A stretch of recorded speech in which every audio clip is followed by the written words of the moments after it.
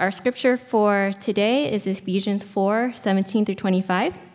Now this I say and testify in the Lord, that you must no longer walk as the Gentiles do in the futility of their minds.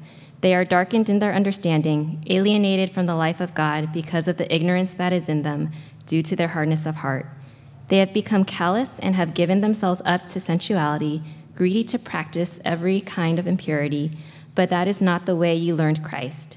Assuming that you have heard about him and were taught in him, as the truth is in Jesus, to put off your old self, which belongs to your former manner of life and is corrupt through deceitful desires, and to be renewed in the spirit of your minds, and to put on the new self, created after the likeness of God, in true righteousness and holiness. Therefore, having put away falsehood, let each one of you speak the truth with his neighbor, for we are members one of another. This is the word of the Lord.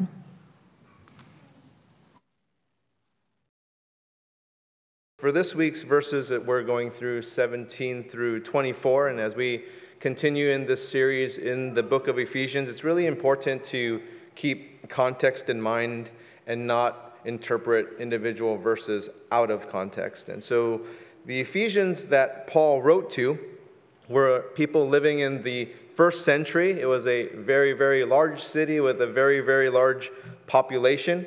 It had one of the seven wonders of the ancient world. It was the stadium, the Temple of Artemis or Temple of Diana. It had at the time the largest theater in the ancient world. It seated over 25,000 people. And just to give you an idea of scale of what that would look like in person, whenever you drive down 880 and you drive down Oracle Arena, which is now Oakland Arena, I think. They took the Oracle off of it. Whenever you see that, that houses over 19,000 spectators. So just imagine the size of this. And keep in mind, this is the first century. So no modern day engineering, no huge cranes, nothing like that. No modern day machinery. They were able to build something like that. Now, Ephesus was the premier city of Asia Minor. It's where we will find it today. If you were to go, is in modern day Turkey. So if we are, I hope this happens sometime soon, but to trace the steps of Paul again and to go to Turkey, Greece, and Rome, we will stop by Ephesus and you will be able to see this once flourishing port city. And it was one of the richest cities on the planet at the time, one of the most top prosperous cities in all of the Roman Empire. And it was once considered the most important trading center in the entire Mediterranean region and home to one of the largest business districts in the entire Roman Empire, servicing these massive amounts of goods arriving, departing from that harbor, and then also the caravans traveling all throughout the ancient royal road. So when you get an idea of Ephesus, you have to think of its significance. You have to think of the magnitude that this city was second only to Rome in terms of being this cosmopolitan center of culture and commerce. And this Temple of Artemis greatly influenced that culture. And it greatly influenced all the inhabitants there spiritually and philosophically. So if you were to put yourself in the shoes of an Ephesian, you would be in this awesome place that is a flourishing, prosperous, and wealthy city. And you live in this really powerful city that is culturally relevant, significant, influential. And you lived in a city dominated spiritually, philosophically, morality-wise, coming from the Temple of Artemis. All of that would be influencing you. And then if you put yourself in the shoes of a Christian in this first century Ephesian city, you're a minority. You're not seen as significant culturally or relevant-wise or influential. And your message of Jesus Christ is not one that is very welcome in this place that is dominated by the Temple of Artemis. And so the Ephesians thought they were already really great people, a really great city, really powerful, and that Jesus had nothing to offer to them. And there was a lot of opposition to Christianity at the time, actually, because the Ephesians were threatened by this minority group of Christians, even though they lacked power and they lacked influence. But one of the things that they were threatened by was how it preached and taught against their own prosperity. Because people came from all over the world to Ephesus to worship Artemis. And then this huge market developed in this city because of this. That this marketplace was created by the people to bring to Diana what they had to offer. So they'd offer these little trinkets or sacrifices. They had this whole marketing ploy to bring wealth to these merchants. But then the message of Jesus and Christianity was completely different. Paul's letter to the Ephesians told of who Christ is, who God is. That God has blessed us in Christ every spiritual blessing in the heavenly places, chapter 1, verse 3. That God adopted us to himself through Jesus Christ, according to the purpose of his will, to the praise of his glorious grace with which he has blessed us in the beloved, chapter 1, verses 4 through 6. And then that we've obtained an inheritance, chapter 1, verse 11. And then on the other side of it was this whole industry that was created in Ephesus, marketing Artemis. And what could they bring to her? How could they appease her? And by what could they do for her? And their hope was to be blessed by her by bringing things to her. And not so with Christianity. You don't bring anything to God to earn God's favor. It is by grace that you and I have been saved. We have been given. Ephesians chapter 2, starting in verse 4.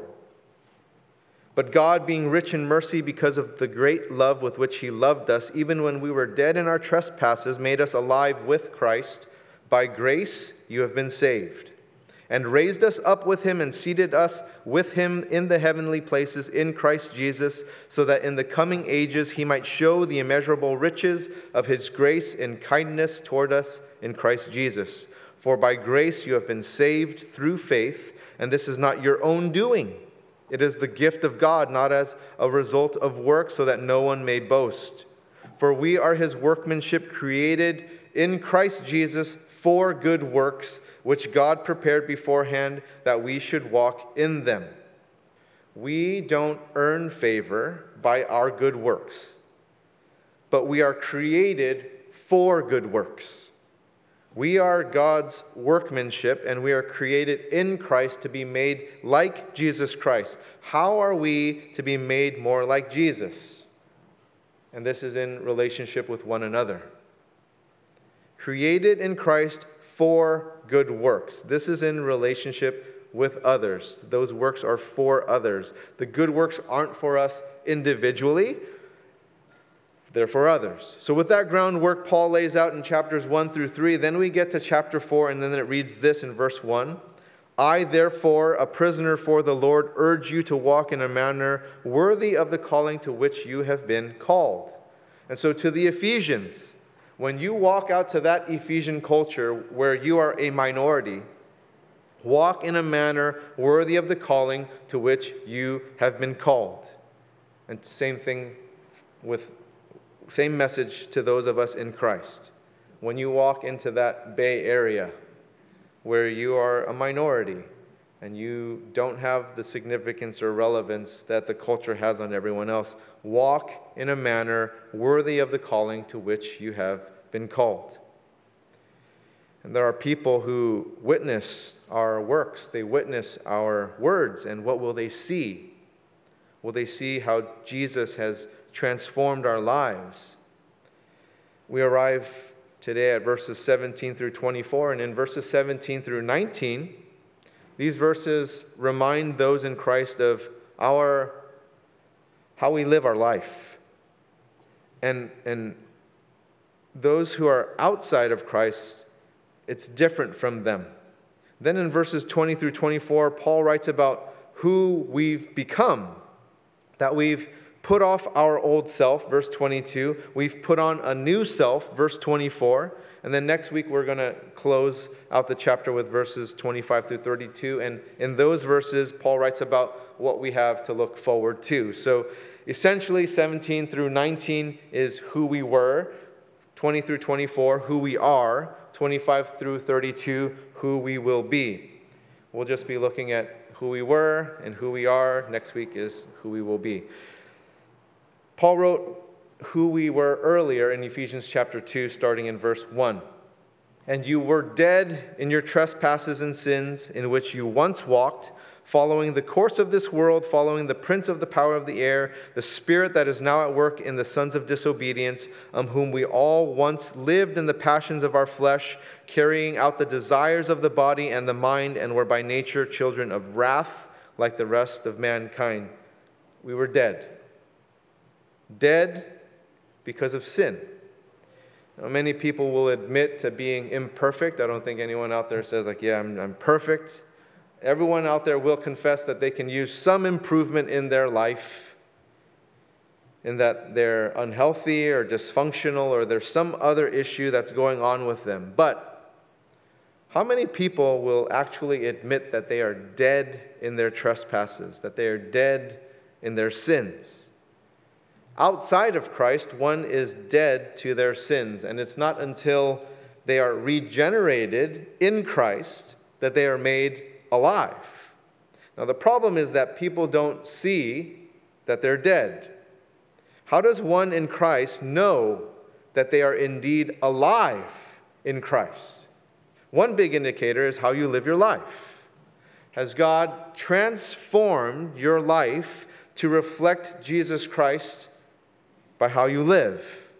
And your life will testify to the reality of these beliefs. If you are in Christ, you are God's child, there are these standards that come with your adoption as a daughter, as a son. So if your life does not follow these godly standards, if your life's actions are inconsistent with that of Jesus Christ, then one needs to question whether they have indeed been regenerated. Do you really have a new self? Are you really a child of God, or do you just think that you are? Because if you are, there is a life change, a reborn life from who you once were to who you are becoming. Verse 17, now this I say and testify in the Lord, that you must no longer walk as the Gentiles do. And so Paul is testifying in the Lord. He's making the strongest point possible to get this point across. And he's not saying try, because you can't try to make yourself a child of God. You aren't God's child by doing what God's children do, as much as you are a child acting like God's children because you are His child. Someone who's just acting like it just isn't, right? I'm not my kids' friend's father, even though they play jokes on me all the time, because I have 4 girls, and so they have all these little girlfriends that are in the neighborhood, and so when we go to a park and everything, they all call me dad, and we all have masks on so they can't really tell the difference between all the different kids, and so I have like a dozen kids I'm taking to the park, and they're all calling me dad. But I'm really only father to 4 of them, right? They aren't my children unless we go through a process together to legitimize the relationship between a parent and a child. And the way we become children of God is through this process called grace. By grace you have been saved, chapter 2, verse 5. And when we are saved by grace, there are these characteristics in God's children that make it obvious that we are His children. We are to reflect who we really are. There's to be a way to distinguish who we belong to and who we resemble, that we look the part, but to be who we really are in that it's not just this facade of who we look like, but there's an actual belonging, that whatever had a grip on you before to Christ has lost its grip on you, and now you are free to live in Christ. Have you received Jesus Christ as your Lord and Savior? And how do you do that? Well, it can happen anywhere. It can happen anytime. And what needs to happen is you'll need to acknowledge Jesus Christ for who He is. what Christ has done for you, why he did that for you, and if there's any sense of exploring that gift of grace God has for you, that speaks to the fact that God is actually working in you right now. And so if you hear that voice, receive that grace, that you accept that. And Jesus said in Luke chapter 5, verse 32, I have not come to call the righteous, but sinners to repentance. There are people who believe that their actions justify their belonging to God. And that's simply not true. What you do is not how you become a child of God. Accepting what God has done for you is how you become a child of God. And what you do after that acceptance proves you do belong to Him. That God initiated that love toward you. Romans chapter 5, verse 8. God shows His love for us in that while we were still sinners, Christ died for us. Become a child of God and you'll change. You must no longer walk as the Gentiles do. And so in other words, don't get swept up by the culture like so many did when they lived in Ephesus, just like so many do in the Bay Area. Now, it's really important to keep in mind that the Ephesians, this letter to the Ephesians is addressed to those in Christ. It's to explain how you once were. So carrying on with verse 17, in the futility of their minds, they are darkened in their understanding, alienated from the life of God because of the ignorance that is in them due to their hardness of heart. They have become callous and have given themselves up to sensuality, greedy to practice every kind of impurity. Now, you wouldn't just approach someone outside of Christ and tell them these things, right? You have a futile mind. You have a darkened understanding. You are ignorant. You are hard-hearted, callous, sensual, greedy. You are impure. You know the cultural context we're in, and actually you don't even have to know cultural context to just know that this is rude, to just go up and say this to somebody. And we are to speak truth, yes, we speak truth to things, but we also, as we speak truth to the culture, we love it. We love the people in there. And so these verses are addressed to those in Christ. Remember, Ephesians is addressed to those in Christ. It's describing who we were before the grace of God took over our lives. It's not for you to use this as a condemnation of people outside of Christ. We are reminded of who we once were. We know our cultural context. So now that we know it, how do we share God's message of love to a world that rejects this message? Now, people in Christ are not any more intelligent than those who do not know Christ. When the psalmist wrote in Psalm 14 and Psalm 53, he writes, "The fool says in his heart, there is no God." He's writing that those people are foolish. He's not writing that those people are dumb, that they are unwise to the truth of God, that people will find God exercising wisdom, not intellect. That intellectualism will give you this incomplete, it will give you this dry answer to who you are, to who Jesus is, to why Christ came to save us, and why it all even matters. Wisdom's different. Wisdom gives us this color to all of those questions. It gives us beauty and wholeness. It gives us these feelings and meanings to those answers. Now, why couldn't we experience the love of Christ before receiving the grace of God? Because of the futility of the mind. Because of that darkened understanding. The alienation from God, the ignorance, the hardness of heart, the callousness, the sensuality, the greed, the impurity. That is why. That was your life outside of Christ. That was your old self. So stop living like your old self from which you were delivered from, and don't get pulled back into the ways of your old self. It's easier to hide what's happening on the outside, isn't it? It's so much easier to hide what it's like on the outside. Because people can see what you do and how you spend your time and your money. The more difficult thing to see is what's happening on the inside. And that's where these verses are addressing. Your mind, your understanding, your heart, your feelings. Those are the more challenging parts to see and to deal with. And when we alienate ourselves from others in Christ, it's easier to go back to those old ways. And so you see why it's important for us to get back into the discipline of regularly gathering together as a church, to worship together, to commune together, to fellowship, pray, and to feast on God's word together. Verses 17 through 19 are what we once were, but now we are alive in Christ.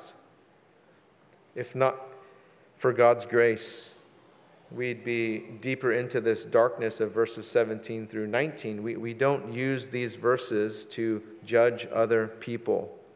It is for us to understand who we once were.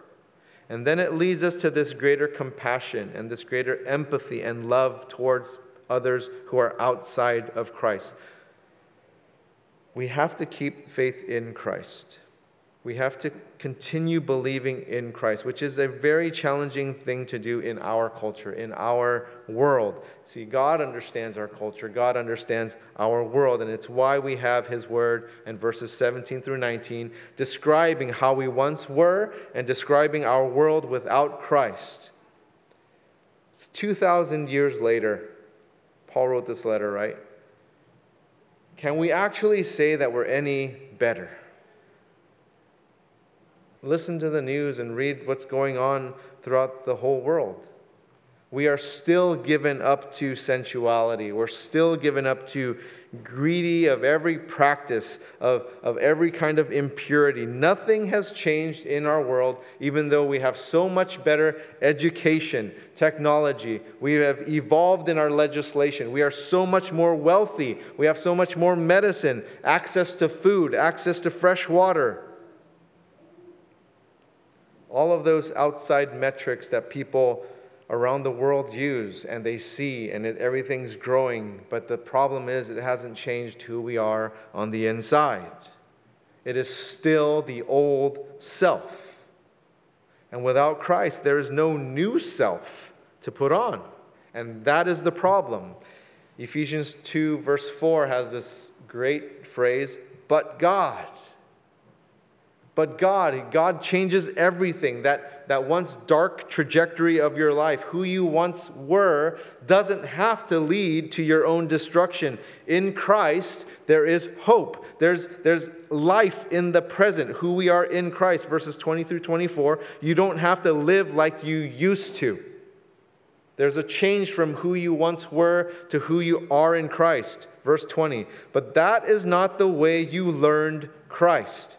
Isn't that an interesting phrase, learned Christ?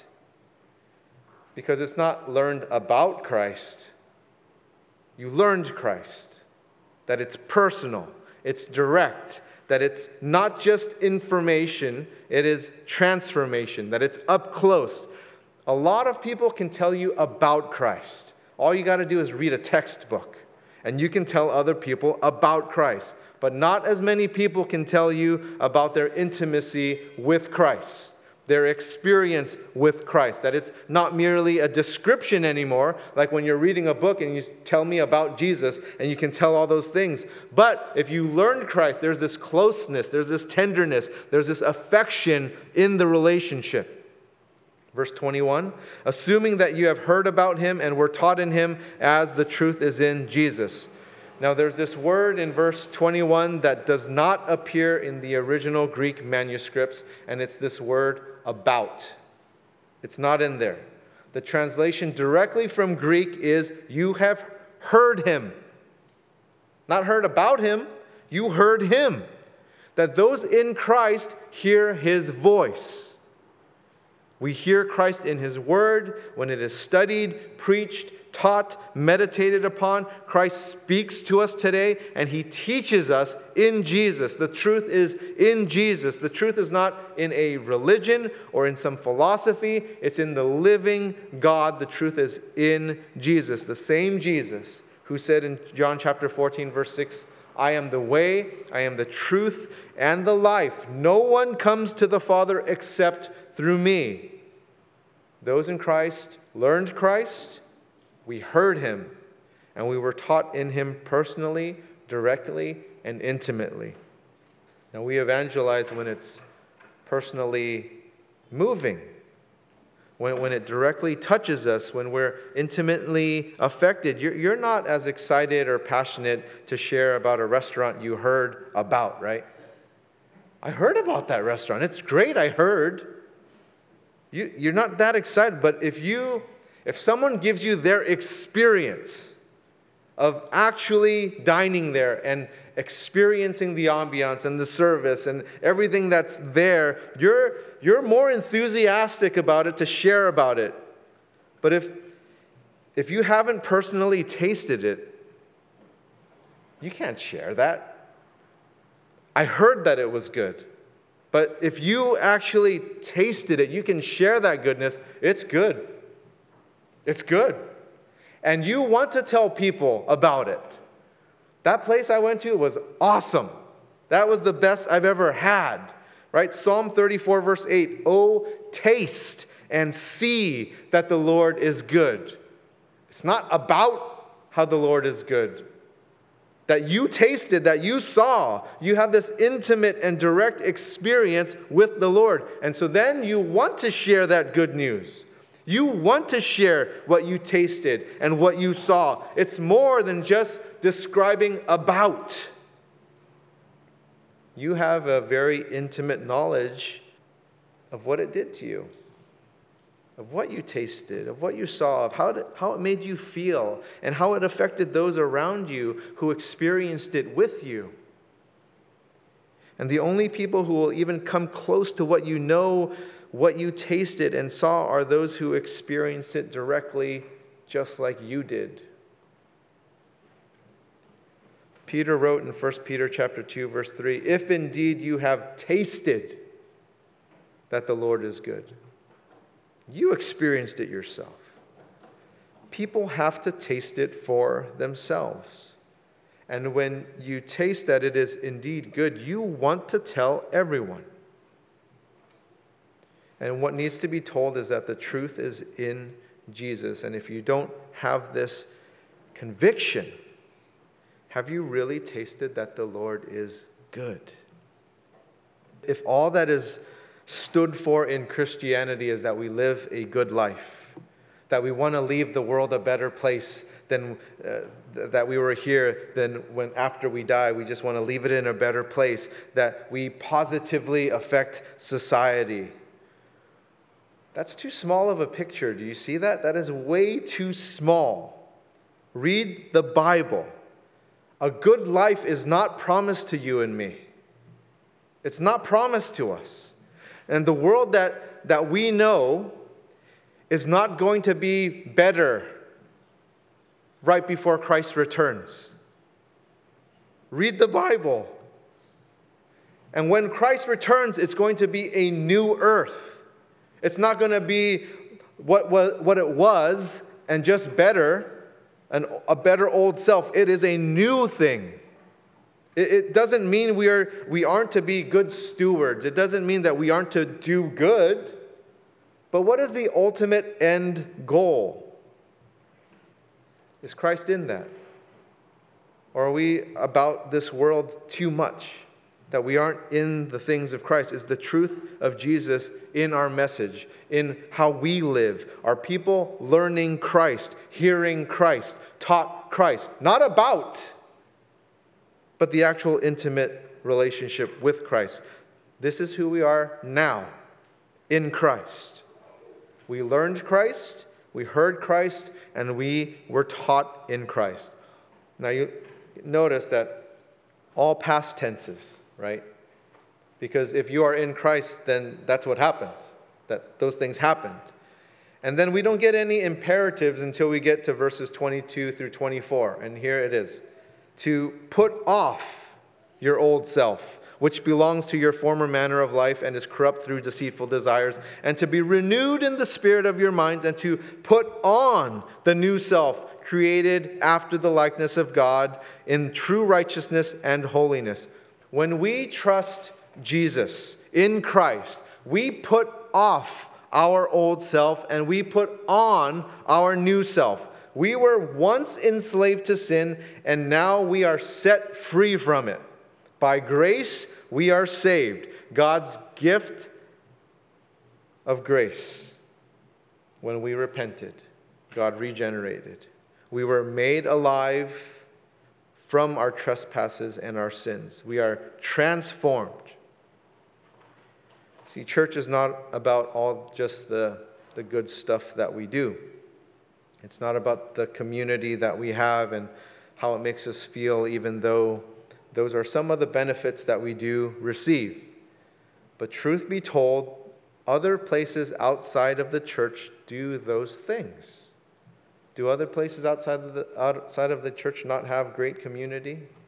Do they not do great things for the community? Do they not do good? Of course they do. But what other places don't have is God saving people's lives for eternity. That God is delivering people from darkness into eternal light. And this is the picture of baptism. Right? There's this old self that is entering into the water, and then upon coming out of that depth of water is this new self. That former manner of life, that deceitful desire that was there, is being renewed in the spirit of our minds, and we are actively putting off that old self and actively putting on the renewed spirit of the mind and actively putting on the new self. Now, how do we do this? The study of the Bible is so important for this putting off of the old self, for the renewing of your mind, for the putting on of the new self. It's one of the most, if not the most important spiritual discipline to practice in order for this to happen. Why? Because this is how we learned Christ. This is how we hear Christ. This is how we are taught Christ. As truth is in Jesus, the Word of God. That old self, that former manner of life that is corrupt through deceitful desires, doesn't disappear, does it? We all know this firsthand. We know that it doesn't just disappear. It is always present with us. It's always there, whether it's through enemies of darkness or through the world or through our own flesh. Just this constant temptation we battle on multiple fronts, and it is relentless. We are always dealing with it. And that old self will try to work itself back into your life until the day you die. Very encouraging, I know. But that's why it's active and that we need to put it off. You have to keep doing it. You have to keep putting that off. And you don't stop there. You have to actively put that off, and then you can't just leave it. You have to actively then put something on.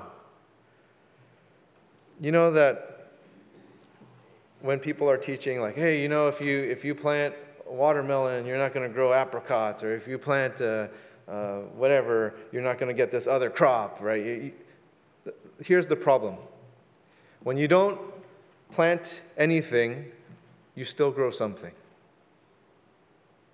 Weeds, right? Weeds will grow. You have to actively put something on. You can't just put off your old self and leave it and say, like, I'm good, I'm just putting my old self. You have to actively do something in response. You have to renew your mind. You have to put on your new self, because if you don't, it's just weeds. You're going to get something. You don't get nothing. So we have to actively renew our minds. We have to actively put on a new self, and there needs to be this evidence of transformation. Otherwise, there's no proof of regeneration. God provides justification to those who are active in their sanctification. And so we are directly and actively made alive in Christ. Jesus invites you to a life in Him, to learn Christ, hear Him, to be taught in Him as the truth is in Jesus. And if you hear Christ, respond to Him. Respond to him. Become a child of God. Put off your old self. Renew your mind and put on a new self. It doesn't mean all your problems go away. Not at all. It doesn't even mean your circumstances will change. They might. I've heard of miraculous stories. All of you guys, I think, here know Billy. Addicted to alcohol, addicted to drugs, and when he accepted Christ, it was gone. Amazing, right? It happens. I'm not saying it doesn't. More people that I've talked to, though, it doesn't just disappear. You deal with stuff. You're constantly putting off that old self. You're constantly renewing your mind. You're constantly putting on a new self. And then when those old issues move on and you've kind of gotten rid of those old issues, there are just new ones awaiting for you. Just new ones pop up. And this is life. This is how life is. But you have Jesus Christ. Jesus Christ is there with you in all of it, through all of it with you. Let's pray. Heavenly Father, you never desert us. You are always there, even when things feel so wrong. And even though we've been so wronged, that there are pain and fear in our life, but we don't have to go about it alone. We know that you are for us, and that if we accept you by faith, there isn't something that we need to prove to you. You've already gifted us grace, and if we accept that and we repent of those sins that we are dead to, you regenerate us. You give us the power to put off the old self, to renew our minds, and to put on a new self. Lord, I pray for anyone here that does not know you in that intimate way, and maybe they've just heard about you, but they didn't learn you, hear you. They haven't been taught in you. Lord, I pray for that intimate, direct relationship with you, that it's not some distant thing that they've just heard about you, but that they can have it for themselves. Have mercy on their life, Lord Jesus. In your name, amen. Let's take communion together. And if you didn't grab communion elements on your way in, they'll be handed out to you. You just need to stick up your hand, and Stephanie will make her way down to you. But if you have them, let's take the wafer out of that top layer of this. I don't know what you call this. Anyone know what this is called? This contraption? Contraption. But this is symbolizing the body of Christ broken for us. And as we take this together, just remembering what Christ has done for us. You know, we have this society that is taking this, but without taking inventory of their heart. So if you're harboring a bitterness or a resentment towards others, let's just take an inventory of those things and pause and posture yourself towards Christ before taking this. And as you are ready, let's take this together.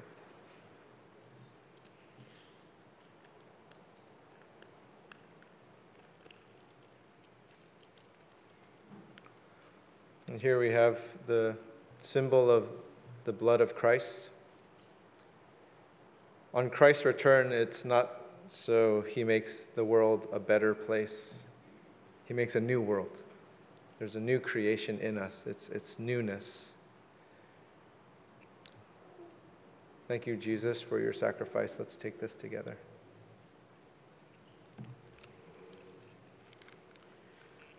Lord Jesus, we're instructed by you to continue in this sacrament of communion until you return. And we are awaiting for that. We pray that lives are transformed, not for just the temporariness of this span of life on earth, but for eternity. In Jesus' name, amen.